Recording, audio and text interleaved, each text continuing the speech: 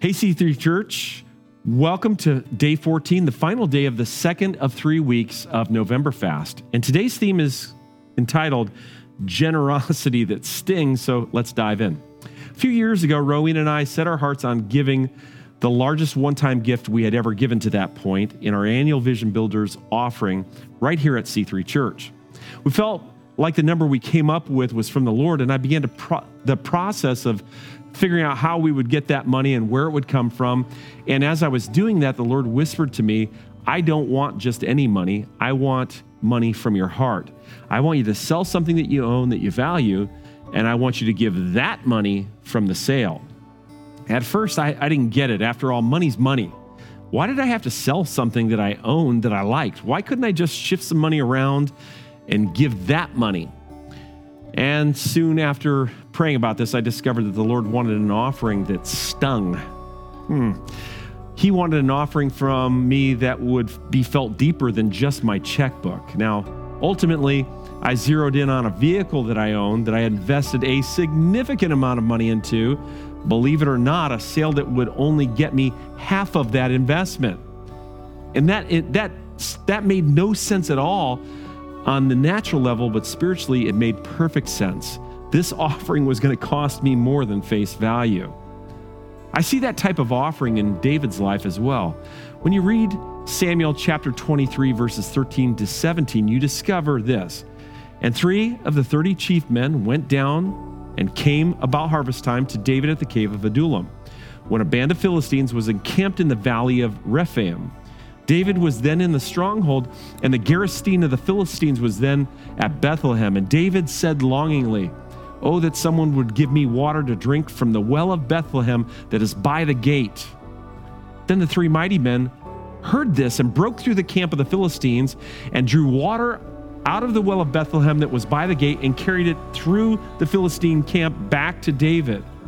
When David saw it, he would not drink it. He poured it on the ground to the Lord, and he said, "Far be it from me, O Lord, that I should do this. Shall I drink the blood of the men who went at the risk of their lives?" Therefore he would not drink it. You see, David desired something special, and it was given to him as a gift by dear friends, but it was of such high value, he turned around and gave it to the Lord. It was much, much more than water to him. It represented the value of relationships and friendships, and it became a sacrificial offering, holy and pleasing to God. That's a gift that stings, when you give something that is near and dear to your heart.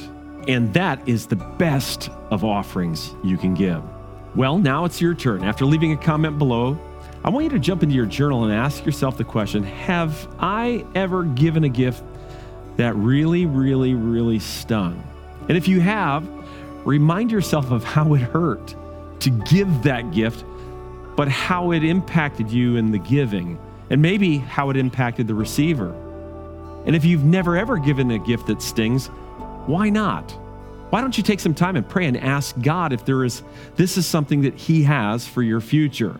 And if He does have this for you, I promise it will be one of the best gifts you've ever given. After that, jump into your Bible, reading out of the book of John and Proverbs, followed by praying through your prayer line, continuing to develop those themes, especially the theme for today. Finally, I want you to, again, take that burn that you're experiencing at this late date in the fast, the challenge of continuing on and saying no to things that would be enjoyable.